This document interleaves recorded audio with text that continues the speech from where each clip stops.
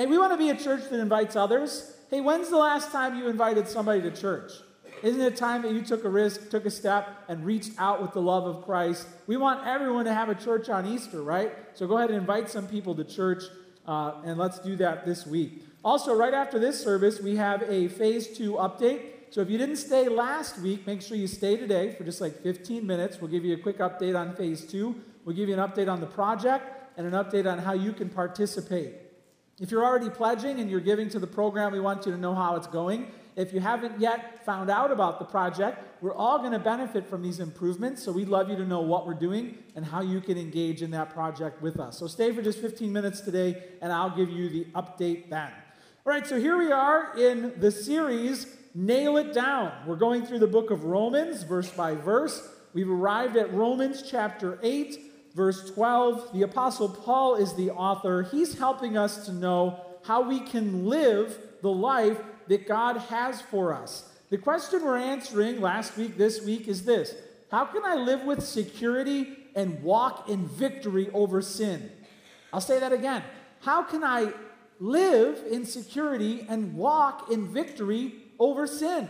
Don't you want to live with security? Don't you want to walk in victory? This is what we are learning in the book of Romans. In Galatians 5:25, the same author, the Apostle Paul, said this: if we live by the Spirit, let us also walk by the Spirit. So he wants us to have life by God's Spirit, and he wants us to learn how to walk because we now have new life. It really is about how God gives us new life, and then he wants us to walk differently in this new life. So it was a big weekend for the Hall family. We got new carpet. How many of you have gotten new carpet recently and you regret it? It's a lot of work. I grew up watching the Empire commercials. You remember the Empire guy? Their motto was, carpet next day, payment next year. But in the commercial, the Empire guy walks in with a roll of carpet and goes like this, and all the furniture jumps up, and then the carpet's just done. That's not how it works in real life. Well, you have to get everything out of every room. And there's no such thing as being kind of ready for carpet. The guy called me the day before, and he's like, are you ready? And either you're ready or you're not, because they're putting new flooring everywhere. And you've got to get everything out. And then what's even worse is when he's done, you've got to put it all back. That's even harder because you're exhausted getting everything out of the room. So the carpet guy came, and he starts tearing up the carpet. Now, we bought this house several years ago. We weren't the original owners. And this carpet, like some of it I think may have been original to the house, because there was like orange shag in Jared's bedroom. And he started pulling this up, and he's like, wow, this is dirty. And we're like, yeah, we know. That's why we're getting new carpet. And he had to pull it up and bring it out. And then when he got the new carpet down, everyone was like, oh, it's amazing. It smelled new. It felt new. And once we had the new carpet, guess what? New rules, right? Take your shoes off. No eating downstairs. Why? Because we know the cost, we know the headache, and the last thing we want is to have to get new carpet again in a year because we didn't take good care of it. Now, I had this epiphany when it comes to carpet. I think we can imagine getting saved, salvation, in this way. It's like inside of you there's just filth and dirt and stains and it's old and it's all got to go. I mean, God has to get it, all of your sin out. Then he comes in and he puts new, fresh, clean, luxury material where the sin used to be. And once you realize what he did and how much it cost him, your behavior changes because he's done something for you that you could never do. Right? New rules because of what he's done to give you this new start. I was curious, and so I looked up what the most expensive carpet in the world is for this illustration. And do you know that there's some rugs, some old Persian collector's rugs that sell for $173,000 per square foot? Per square foot. Okay, I couldn't even afford a square inch of that stuff, right? Here's a picture of one of the most expensive Persian carpets. And you could just see, like by hand, how they had to dye it and how they had to, the artistry that went into figuring out where it went. Now, all right, so just for this, to continue on with this illustration, imagine if what God did for you compared to a house is your old smelly shag, filthy is gone, and you come home and he's got the most expensive, luxurious Persian silk custom carpet through the whole house. And you walk in and you're like, you're going to live differently. You're going to walk differently on that carpet. Kids, shoes off. Dog, we're getting rid of you. Like, everything changes. Everything changes because God did something clean and priceless and powerful and right? Anyway, that whole carpet illustration can really help us understand what God is transforming in you. He's done something so new and pure and costly in you, it should change the way you walk, right? So let's pray, and then we will learn from God's word how we can live a transformed life based on the new life God has given us. Father, we're so grateful that you would take out all the old, ugly sins that are inside of us and replace it with what is priceless. Thank you that you would give us your Holy Spirit, a clean heart. Thank you that you would put down in us a new foundation, and it cost you so much. Based on that, help us to change how we walk. And we pray that you would show us in your word how that can happen. We pray this in Jesus' name. Amen. All right, here we are in Romans chapter 8, verse 12. And this is like, we're going through this section here. There's a lot you missed. If you want to catch the sermons on either our app or our website, you can catch up. But the Apostle Paul is talking about life in the Spirit based on what Christ did for us on the cross. So here in chapter 8, verse 12, he says this: "So then, brothers, we are debtors not to the flesh, to live according to the flesh. For if you live according to the flesh, you will die. But if by the Spirit you put to death the deeds of the body, you will live." Here's the introductory thought. How do I live the Spirit-led life? Number one, live by the Spirit, not by the flesh. Live by the Spirit, not by the flesh. What is the Spirit? Well, this refers to God's Holy Spirit. It's the third person of the Trinity. Careful here, it's a person. The Holy Spirit is not a force. I like Star Wars, but it's not a force. It's not like you have this impersonal force of fate out there that's the Spirit that moves the world free. It's not force. It's also not magic. It's not like this super magical abracadabra power. It's also not mystical, like, it's just, I know how it happens, but it's mysterious, the Spirit. It's not mystical. It's also not mythical. It's not fake. It's not it's not like some analogy, like, well, the Spirit represents kind of like our better angels. No, the Spirit is the third person of the Trinity, a person. And we believe in a triune God, which means one God, three persons. The Father is not the Son is not the Spirit, but they are all divine, unified up in the attributes of holy God. So therefore, the Spirit is God's Holy Spirit. And the Holy Spirit comes to dwell inside of you once you are a follower of the Lord Jesus Christ. You get 100% of God's Spirit inside of you when you are saved. And you can't ever lose him or get any less or more of him. Right? He can get more of you, but once the Spirit is inside of you, you are a temple of the living God. That's why I was using this luxurious carpet illustration, because God put something in you better than new flooring. He put his Spirit in you. Wow, and if he would install that, how does my behavior need to change now that that's here? Now, based on the fact that the Spirit is living in you, God really wants you to live by the Spirit. There are many ways to live, and they're not all equal.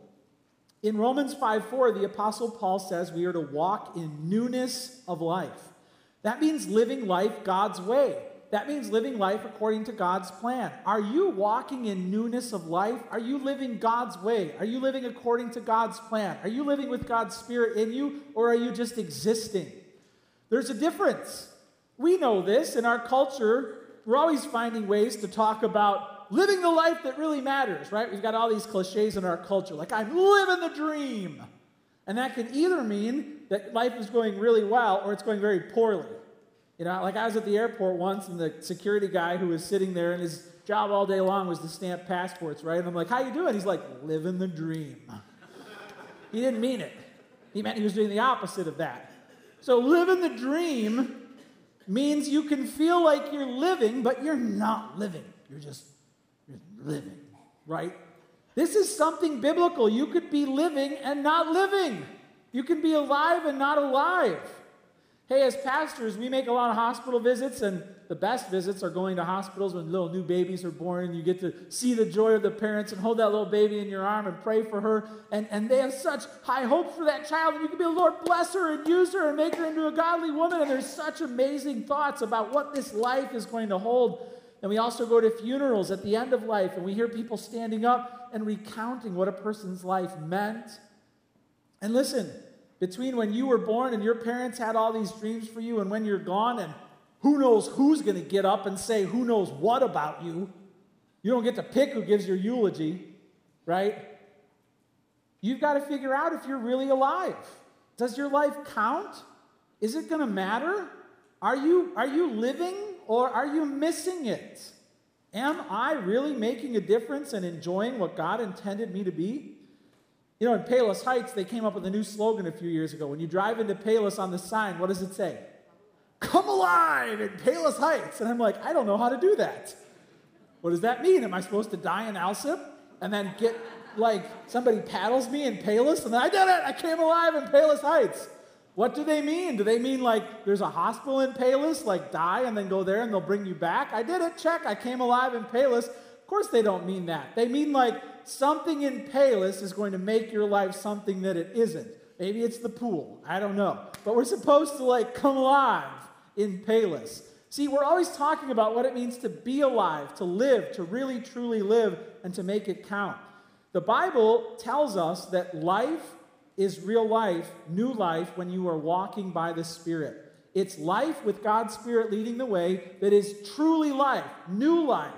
That's what God has for you. In 1 Timothy 6:19, Paul talks about how Christians should live. He says this, so that they may take hold of that which is truly life. Meaning there are Christians who are missing it. You're not taking hold of true life. So live by the Spirit, not by the flesh. Why? Everybody say why. Why? See, the Bible sometimes gives us reasons because it knows we're stubborn. You know, why? Why do I live by the Spirit when I don't want to? Well, you can write this reason down. Live by the Spirit, not by the flesh, because living by the flesh leads to death. Why do I need to let go of my sin? Why do I need to follow God's way? Why do I need to stop with this and that? Well, because living by the flesh leads to death. It says in verse 12, we are debtors not to the flesh, to live according to the flesh. For if you live according to the flesh, you will die. Okay, what's the flesh? Well, first, the flesh describes your bodily appetites for sin. So you've got a body, it has desires, and your body, your mind, your emotions, your desires, your body finds sin strangely attractive. So you're drawn to it. The Bible just kind of sums that up as like the flesh, like your flesh, your body. And you desire sin. You desire too much of good things and more of bad than you should. That's the flesh. But the Bible also expands that and talks about the flesh as if it's almost like the conductor of the energy of sin. So that's why in some translations, like the NIV, it says your sinful nature. That's interpretive. That's not what the original says. They're kind of filling in that blank for you. But it's an accurate thought. When the flesh has the power of sin surging through it, it kind of becomes this conductor of sin, like a nature of sin going through you. But then the Bible also talks about the power plant of sin, and it calls that the flesh, kind of the kingdom or the realm or the domain or the source of it all. And it'll say you're under the flesh. So there's like this power plant of sin that then surges through the outlet of your heart, and then it energizes your body to do wrong things. And all of that can be summarized as saying living in the flesh. When we were getting ready for new carpet, I swapped out some outlets downstairs, and I went to the box and turned off the circuits, the breakers that were connected to the downstairs, so it was dark. But I knew something was weird when it said, like, when I was looking for the right switches, one of them said, like, downstairs and dining room. And I'm like, how do those things go together? Anyway, so I turned them off.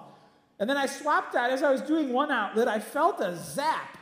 Yeah, and I was zapped. I was like, oh, what was that? But I thought maybe I stabbed myself with the wire. Anyway, got the outlet back in, went on to outlet number 2, and I've got the tester. All right, for those of you who are like, is he doing it right? I test the outlet, and it gives me a little reading and says it's off. So then I went to outlet number 2, tested it, pulled it out, and then it sparked, and a lamp went on and off. And I was like, whoa, this is not off. And I grabbed my handy tester again, and guess what? Then the tester told me the power was on. And I'm like, you're good for nothing. What, do you have a sense of humor? Telling me it's off and then telling me it's on? I should throw you in the trash. I don't have another one. So it sparked. Then I went back, and sure enough, I had missed it was dark, but the power was still flowing through these outlets. I was like, whoa. So now imagine your heart is like that. The electricity of sin wants to just flow straight through it. And if you haven't shut that down, you're going to be a conductor of the ugly power of sin, and it's going to go through you, and it's going to hurt other people. So that's the flesh. And we really have to understand that the Bible says that if we have only always lived under the flesh, we've just lived life our way, God has never changed us, we're just the same and doing it our way, then we are in the flesh, which means we're unsaved. Sin is our master. And the Bible says that leads to death, which means that eventually if we don't get off that road, it's going to dump us into hell. We're going to die eternally forever. That's where the flesh leads. But here's the thing. Christians, when we're saved and when we're given new life, we can also act in the flesh. We can also allow that energy of sin to come back on again. We can allow some sin to really hurt us, and that's described as living in the flesh. Either way, when we live in the flesh, we're stuck. We're stuck with God, and we're not moving forward. Check out this picture of a trucker who got stuck on his way to Tarjay. See that? Yeah, he's not getting where he's going. Good luck getting that out of the lake, right? And when you get stuck in sin, you're going nowhere with God, and you're not living the life He has planned for you. So live by the Spirit, not by the flesh. Why? Well, because living by the flesh leads to death. It says in 1 Corinthians 3:3, for you are still, talking to this church, of the flesh. For while there is jealousy and strife among you, are you not of the flesh and behaving only in a human way? So Christians, we can be in the flesh. We can be in real carnal, bad places with each other. We can be in really bad, sinful places with God, and we're called out of that. So living by the flesh leads to death. Now, how do we do this? So everybody asked me how. So I just told you why. Live by the Spirit. Let's talk about how. Jot this down. By putting to death the deeds, the sins of the flesh. It says in verse 13, for if you live according to the flesh, you will die. But if by the Spirit you put to death the deeds of the body, you will live. This answers the question how we live new lives. How can I be different? How can I truly take hold of the life that is truly life? By putting to death the sins of the flesh by the Spirit. Hey, are you battling the sins that try and take over you? I mean, is it a fight to the death when you know something is wrong? Or have you just lost the battle? Are you just flat on your back, letting sin roll you over? Because God wants you to fight to the death, knowing that sin is trying to take you out. And maybe for you, it's time to start creating winning spiritual habits. Maybe the defeat has gone on for so long, God wants to transform you and to give you new victory, new power, new wisdom, new life. How do you do that? By putting to death the sins of the flesh. Hey, how are you doing it winning your battle with greed? Not being consumed with the love of money. Not needing to load your life with more junk. Where am I going to put that? More junk. I need a better, car than him. More. How are you doing it winning your battle with greed? How are you doing it winning your battle with envy? Looking at what other people have, who other people are with. How are you doing at winning the battle with forgiveness? Releasing those who have wounded you in how you think and talk and act toward them because the Lord has forgiven you. How are you doing at forgiveness, at winning that battle? How are you doing at winning the battle of apathy and sloth and just self-indulgence and just making nothing of anything and serving no one but yourself and just more comfort for me and more leisure for me and more time for me and nothing for God and nothing for others? Are you winning that battle or are you losing it? How are you doing at the battle with anger, your vocabulary? Are you winning the battle with lying or are you losing the battle with lying? Because God says that sin is trying to take you out. And listen, this is a call to drastic, murderous action. By the Spirit, put to death the deeds of the flesh. I mean, taking it to the street and putting a bullet hole in its head. That's how we treat our sins, but we can't do it alone. We have to do it in the strength of the Lord. As pastors, we see many people who walk in victory, and we see many people who fall in defeat. And if there were some keys to victory that I would share with you, if you want new winning spiritual habits, if you want to enjoy lasting victory, there's a pattern. There's a pattern of how people live who walk in victory.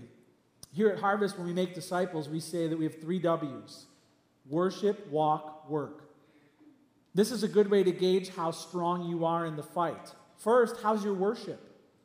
I mean, are you in church, right? Are you here 52 Sundays a year? If you're healthy and you're in town, I'm going to sing to the Lord, because if that drifts, if that weakens, if that fire goes out, then you're weaker. Do you worship? Are you fully engaged? I mean, are you here on time and really giving your all to the Lord and renewing your spirit? How's your worship? How's your walk? You and God personally, are you going places? Do you have spiritual goals? Are you reading in the Bible or memorizing Scripture? What are your spiritual goals? And are you doing it in community? Do you have a small group? Is anyone holding you accountable? Anyone?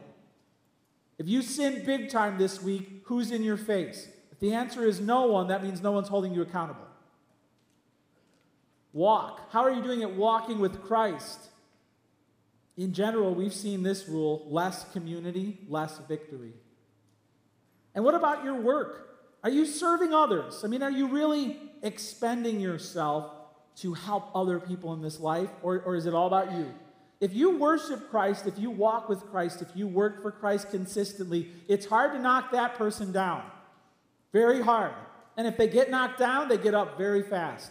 If you're not worshiping, if you're not walking, if you're not working, you're a sitting duck. We see those people fall all the time. All the time. And it's hard to get them back up because they don't have support. They don't have community. They don't have discipline. They don't have regular routines.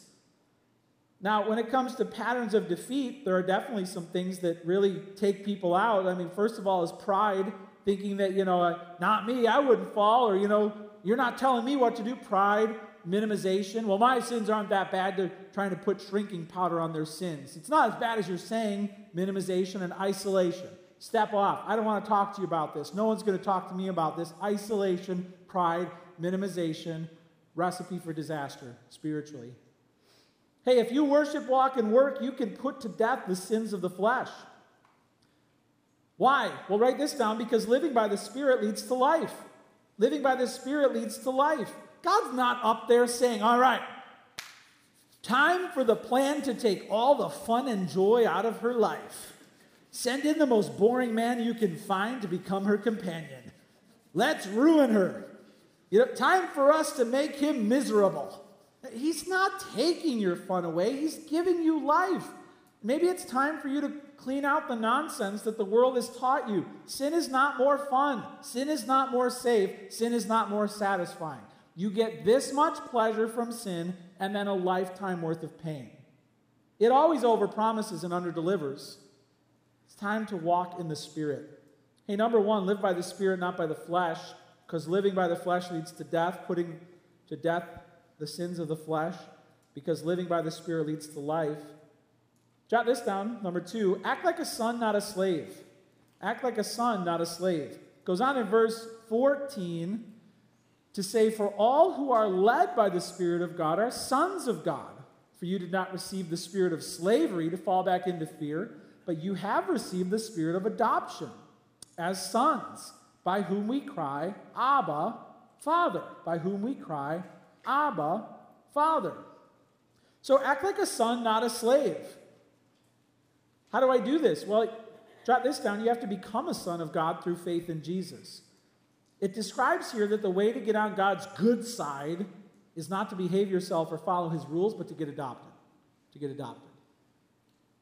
How did you get to know God? He adopted me. Why should God let you into heaven? Because he adopted me.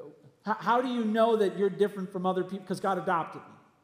We've had a lot of awesome adoption stories here in the church family. In our own family, my brother and sister-in-law adopted a child, and we just remember hearing the story of them going to Africa a bunch of times, coming back, with their little daughter, and then she became a part of the family, and now many years later, it's like there's just so much joy in that and so much love in that, and adoption is amazing. There was another woman in our church from our small group who adopted a little girl, and our group was all at the airport when she got home with her daughter, and we were all holding up signs, and it's just so amazing, right?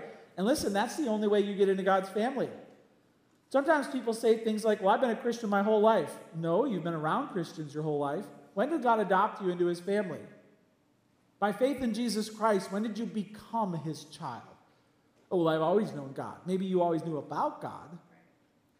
But if you've always known about God, you should know that the only way into his favor is to be adopted, which means he legally brings you in as his child, and you have to be transferred into his family through faith in Christ.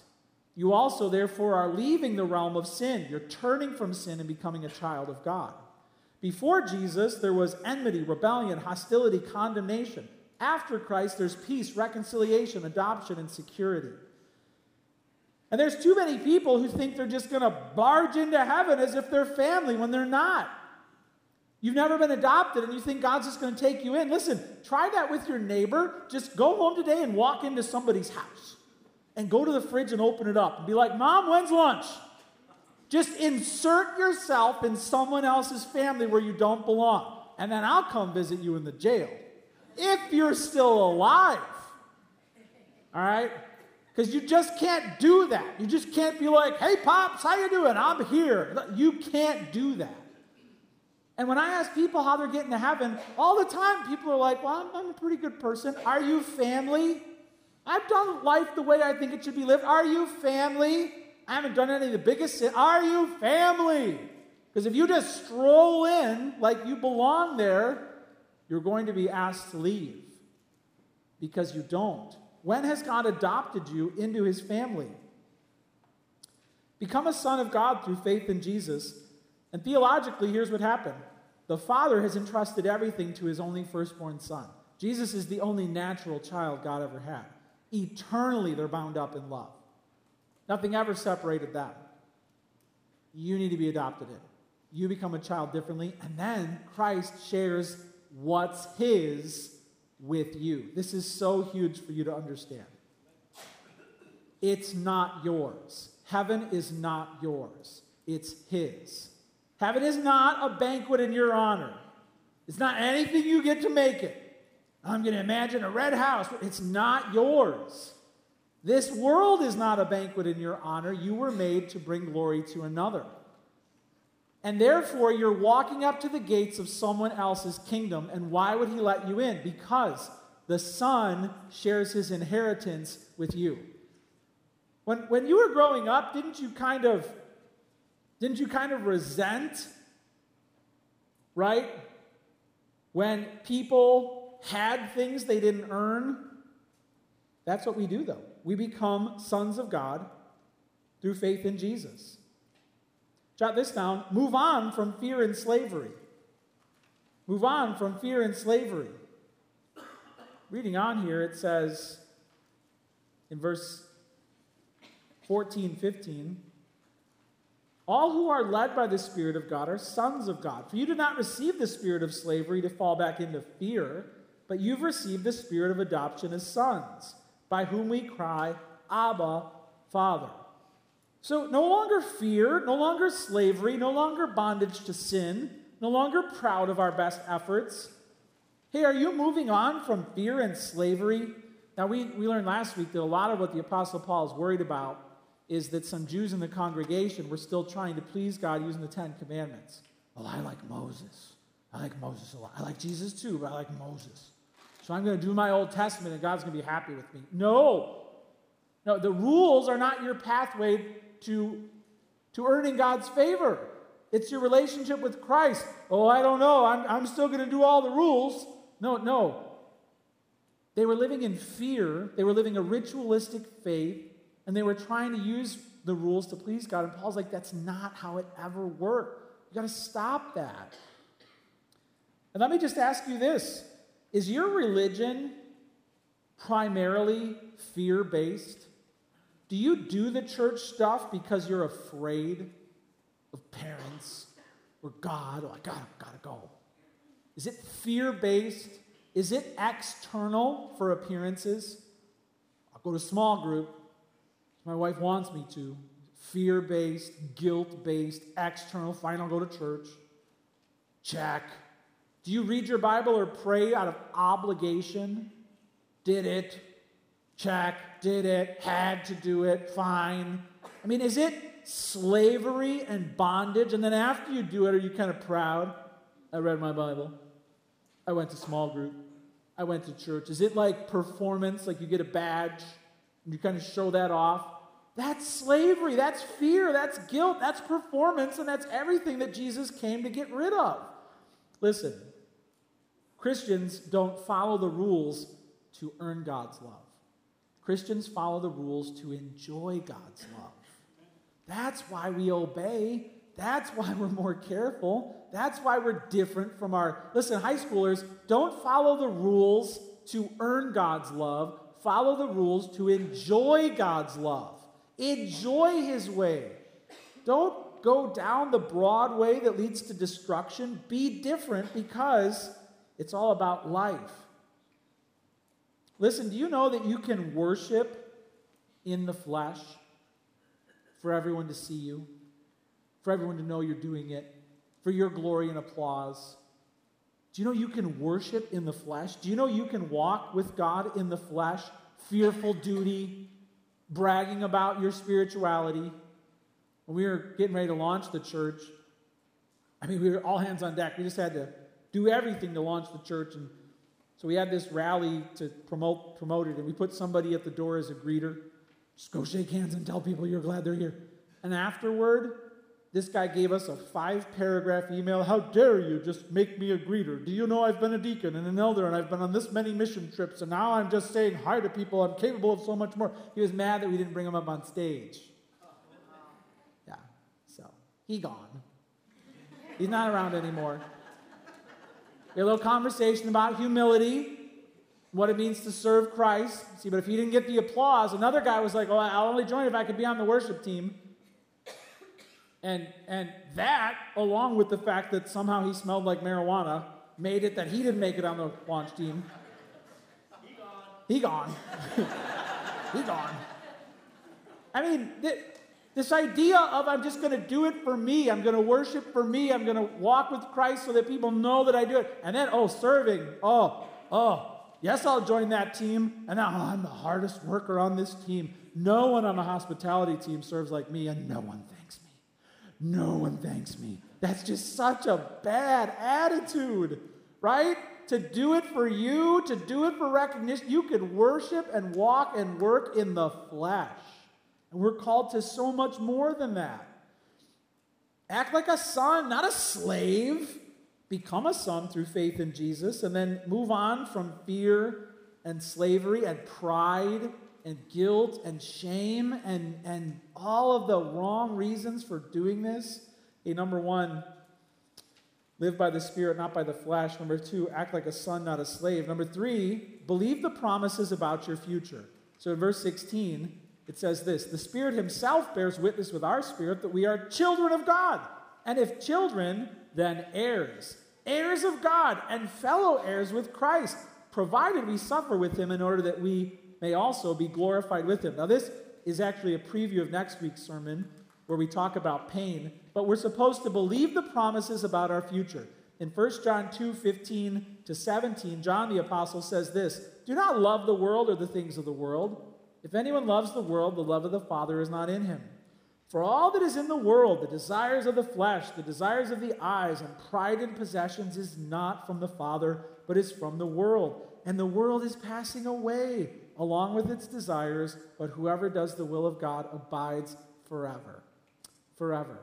The future of your faith should motivate you to walk humbly with your God in this life and to not be captive to what the world is holding out. Believe the promises about your future. Jot this down. We're heirs with Christ. Heirs with Christ. I touched on this a second ago, but let me camp on this for a second. The only way you will enter heaven is if you inherit a fortune.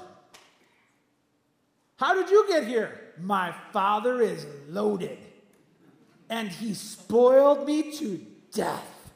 How'd you get here? Same way. There's going to be nobody there who's like, I worked my tail off on the hospitality team, and God finally gave me my reward. No one earns it. You're given an inheritance by your filthy rich father. We didn't like people like this in life who inherit a fortune, right? Oh, daddy did well, huh? Now you got all the money in the world. When I was a kid growing up, I watched the show Silver Spoons. How many of you watched the show Silver Spoons? Here's a picture of like just this kid has a rich dad. And he just shows up one day and then he's got all these toys. Here's the next picture. He's got his own personal train. He just rides around the mansion. And over on the side there, you see video games. He's got a whole video game systems in his living room. And I was like, who does that kid think he is? Some of us have to earn money to buy our Nintendo Entertainment System or Game Boy that came in 2 colors, black and mustard, right? Or our TurboGrafx 16 minutes, 16 bits of graphics. We got to work and earn. We got to mow lawns for this stuff. And he just shows up and he's rich because his dad's rich. We didn't like those people. Hey, listen, the only way you're getting into heaven is if you are one of those people. You inherit a kingdom. Now, an inheritance is a humiliating thing because you didn't earn it. How'd you get it? I was related to someone who died, and it became mine. That's the way you get to heaven. We are heirs with Christ. But theologically what happened was the Father gave it to the Son, and it's his, not yours, and he shares it with you. You're going to walk into your mansion, be like, where'd this come from? Somebody shared. I talked before about how Lauren and I really love to mooch when it comes to vacation, which means we are offered the ability through family members to use their places at little or no cost. And I'm like, yes. We get to go there, and it's theirs, not ours, but we just get to mooch. Lauren doesn't like the word mooch. She's like, well, just say like that we enjoy their generosity. Okay, so we enjoy their generosity for free. And I love that. When people, when it's like, okay, we get to go to this place and enjoy it, and it's not ours, it's theirs, and they're bearing some of the cost, and we just get to be there. Listen, heaven is mooching. All right? You're just there because of someone else's generosity for eternity. You're not going to show up and be like, look at all my badges. I've earned my way here. No. Filthy rags. Filthy rags. On your best day, filthy rags. God, your Father, is filthy rich, and he will spoil you to death. That's your plan. I'm an heir. Share your faith that way. Yeah, I'm an heir. I'm going to inherit a fortune from my filthy rich father. What? Let me explain. And then tell him the gospel. How are you going to get into heaven? Well, the only Son of God, Jesus, is going to share his kingdom with me. How are you going to get in? I'm a good person. Nope, that won't work. And you have to be a child of God. You have to be adopted into the family to be legally entitled to the eternal kingdom. Just know that we're going to be there because he loves us, not because we've impressed him. That should really settle your heart. That should really motivate you to obey him. More than the rules. Well, there's rules. No, look at what he did for you. That's why I'm going to do what's right. We're heirs with Christ. Jot this down. Therefore, we'll suffer with Christ for his glory. It says here in verse 17, if children then heirs, heirs of God and fellow heirs with Christ. I like that. Then it has to go on to be like, provided we suffer with him. What? I'm a filthy rich, spoiled child of God who's going to be in heaven forever, and I'm going to suffer? Why would my Father do that to me? In order that we may also be glorified with him. We'll learn next week, but there are great trials and treasures that come from tribulation. F.F. Bruce said this, suffering is the indispensable prelude to glory. Meaning if you won't suffer with him, he's not your Lord.